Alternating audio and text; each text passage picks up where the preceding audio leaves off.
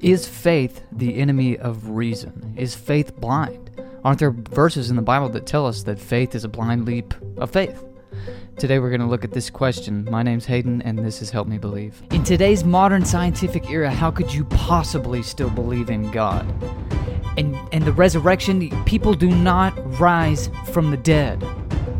And don't even start to tell me that you think the Bible is God's Word.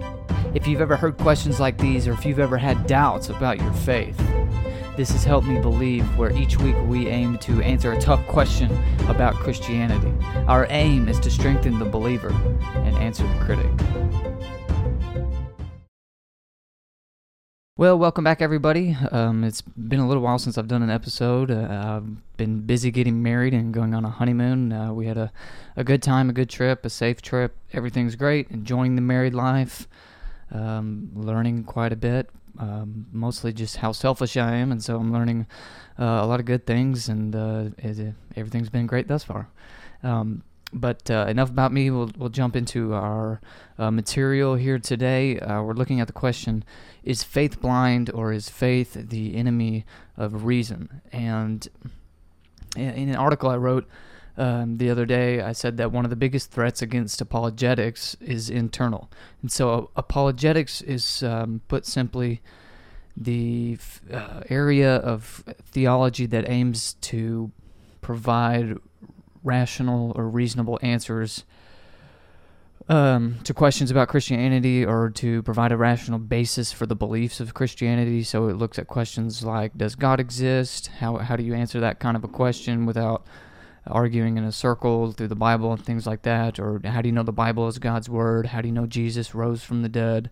Other than just saying, well, the Bible says so. Well, how do you believe the Bible? See what I mean? So if you listen to the podcast, you probably already know this. I'm just kind of refreshing. But one of the biggest threats, and threats is in quotations, is internal. There's Christians who believe that this idea of using reason to defend the propositions of Christianity is an affront to faith. That's not what faith is. Faith isn't reason. Faith is, but really on this definition, I just don't know how else to define it. But if you think that this is what faith is, then faith becomes blind and, by definition, irrational. If you're saying we shouldn't make, well, first of all, you're self-defeating. You're making an argument that we shouldn't give arguments, or you're giving a reason as to why we shouldn't use reason. So first of all, this position is self-defeating, but really I'm going to look at the verse that it is usually founded upon. But anyway, the general idea is that there's some Christians who think that we shouldn't use reason. This is contrary to what the Bible calls faith. So I'll take them at their word, and we'll go to these verses that they usually cite to defend this. Now, again, I repeat, this position is completely self-defeating. You're giving a reason as to why we shouldn't use reason. You're making a defense as to why we shouldn't make defenses. But anyway, the number one verse that I usually get on this, and I actually don't get it that much, but it is something worth covering, I think. But the number one verse I usually get on this is Hebrews 11:1, which says, now faith is, so we're getting a definition of faith. Now faith is the reality of what is hoped for, the proof of what is not seen. And so then the person will say, see, faith is what is not seen. You can't, this isn't reasonable or logical. It's a blind, you can't see it, leap of faith. So why do you believe in God? I have faith. Why do you believe in Jesus? I have faith. How do you know the Bible is God's Word? I have faith. Now, an offshoot of this is that whenever you have doubts about God, you say, man, I hear an objection at school or from whoever about the existence of God, and I don't know how to answer it. What am I supposed to do? Well, you just need to have more faith, as if faith is something you can just conjure up within yourself, and as if this is anywhere close to how the Bible defines faith, and I'm going to suggest that it's not. But I'm trying to contain myself here to just these verses. So let's look at them again. Again, the verse says, now faith is the reality of what is hoped for, the proof of what is not seen. Now, the idea that the author of Hebrews here is promoting a blind or irrational faith is just immediately decimated by the next few verses. So whenever we We don't just take verses out of their context. A verse without a context is simply a pretext. This is how you get people promoting things like this that simply aren't true even from a biblical perspective. For example, in Hebrews 11, the next two verses, verse 3 says, "By faith we understand that the universe was created by the word of God, so that what is seen was made from things that are not visible or not seen." Okay, so the author clearly is saying here that we can come to a knowledge of God who is not seen by observing creation, that which is seen. We understand that the universe was created by the word of God, so that what is seen was made from things that are not visible. So we look at what is seen, and from there, from that starting point, we reason back to that which is not seen through arguments like Aquinas' 5 ways and other philosophical arguments for the existence of God, which always start with an observation. Like Aquinas starts his first argument for the existence of God is based on motion. So he says, in the world that we sense, it's evident, it is certain to our senses that some things are in motion. And then he goes on from there to make a philosophical argument from the existence of God. This is exactly what Hebrews is saying here in verse 3. That we understand that the universe was created by the word of God, so that what is seen was made from things that are not seen, that are not visible. So it's perfectly coherent to affirm Hebrews 11:1, that, again, which says, "Now faith is the reality of what is hoped for, the proof of what is not seen," and also affirm Hebrews 11 verse 3, that we understand the universe created by the word of God, so that what is seen was made from things that are not visible. These aren't in contradiction to each other. If they were, the author of Hebrews wouldn't have said them one after the other, and we can observe them and see that they're perfectly reasonable. Faith, we have the object of our faith is unseen. The object of our faith, you could say in some sense that we are blind to the object of our faith, God, because we can't see him. But we know of his existence epistemologically. We come to the knowledge of God based upon what we can observe. And in between those two things is human reasoning. And we can test it to see if it's sound, see if it's not. Do these things contradict? So there's no... faith is not the enemy of reason. There's no contradiction here in affirming both faith and reason. I'm trying to think of who said reason is the handmaiden of faith, or maybe the other way around, something like that. They go together, all right? They're not mutually exclusive. They fit nicely together. Now, you continue reading in Hebrews chapter 11, the author gives even more examples as to what he or she, I think it was Luke, and so does Dr. Allen, who I interviewed a few weeks ago, but the author, I'll just say the author of Hebrews, I'm not going to argue with you about it, gives all kinds of examples, a bunch of examples in chapter 11, illustrating what he means by faith, what it looks like to have faith. And I'm just going to take Abraham as the example. The author of Hebrews says, "By faith Abraham, when he was tested, offered up Isaac. He received the promises, and yet he was offering his one and only son, the one to whom it had been said, 'Your offspring will be traced through Isaac.' He considered God to be able even to raise someone from the dead. Therefore he received him back, figuratively speaking." Hebrews 11:17-19. So, he says, by faith Abraham offered up Isaac. What does that mean? He tells us. He specifically points out, speaking of Abraham, he says, he received the promises, and yet he was offering his one and only son. You see what had happened in the life of Abraham back in Genesis. God promises Abraham that Isaac will be his son that will pass on. God tells Abraham, I'm getting my words mixed up. God tells Abraham that Isaac will be the son through whom he will bless the nations, through whom he will carry on the covenant that he made with Abraham. So God makes a covenant with Abraham, and he says, I will make a covenant with Isaac as well. And then after Isaac comes Jacob, and God makes a covenant with him as well. And so in this way, Isaac is Abraham's only begotten son, his unique son. He is the son through whom the covenant will be carried out.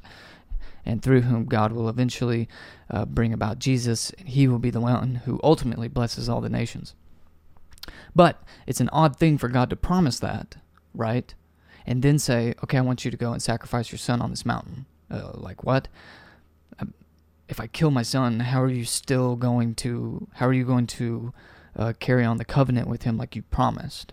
Well, the author of Hebrews believes that it's because because God could raise Isaac from the dead, and Abraham knew that. If you look back in Genesis, I guess he may have protested, but there's no evidence in the text that Abraham protested this command of God to go and sacrifice Isaac. He just gets up and goes. And the author of Hebrews says that is because Abraham knew that God could even raise Isaac from the dead. Why would he think Isaac was going to raise from the dead? Because God already promised that he would bless Isaac, that he would carry on the covenant with Isaac. And so you see, Abraham's faith is not blind. It's based upon a promise that God had already made, and God had already seen. Abraham had already seen God bring about his promises, and he's been with Abraham this whole time, and he's blessed Abraham, and so much has happened. Gave him a child in his old age. Just all kinds of stuff. God had blessed him, and then he promised that he would carry on that blessing with Isaac. So Abraham knew, he trusted, that even if Isaac did die, God would raise him from the dead, because he hadn't carried out that promise yet. So this faith isn't blind. It's based on some reason. It's based on a promise of God. It's never just blind. And the entire Bible really is committed to this definition of faith. It's always based on evidence. When God sends Moses to the people, to the Hebrew people who are enslaved in Egypt, he doesn't just say, he does say, go and tell them, and I'm going to bring you out and stuff like that, but he gives Moses and Aaron the abilities to work miracles to convince them, right? You're not just going to show up after 400 years of slavery or whatever and say, all right, we're going to leave. The greatest, most powerful nation on earth is just going to let us go. Yeah, right, Moses. But he performs miracles. He performs signs, not only before the Hebrew people, but before Pharaoh himself, stuff like that. There's evidence. God gives evidence. And even the plagues back in Exodus, God over and over again says that he's doing these things so that the people will know I am the Lord. So he wants people to know he's the Lord. He wants people to trust in him as Lord and as God, and he gives evidence that he is God. These signs, whether they're plagues or Moses performing a miracle or whatever. And that really does just carry out all the way through the prophets. And even when we come to the life of Jesus, Jesus performs miracles over and over again. You look into the Gospel of John, at the end of John's Gospel, he explicitly says, I've recorded these things so that you will believe. The entire Gospel of John is supposed to be taken as evidence so that you would believe in Jesus. The Gospel of Luke is written the same way. At the beginning of Luke's Gospel, he's writing to his friend Theophilus. He says, I've gone and taken eyewitness testimony and recorded these things so that you would believe with certainty, so that you would know with certainty the things which you have been taught.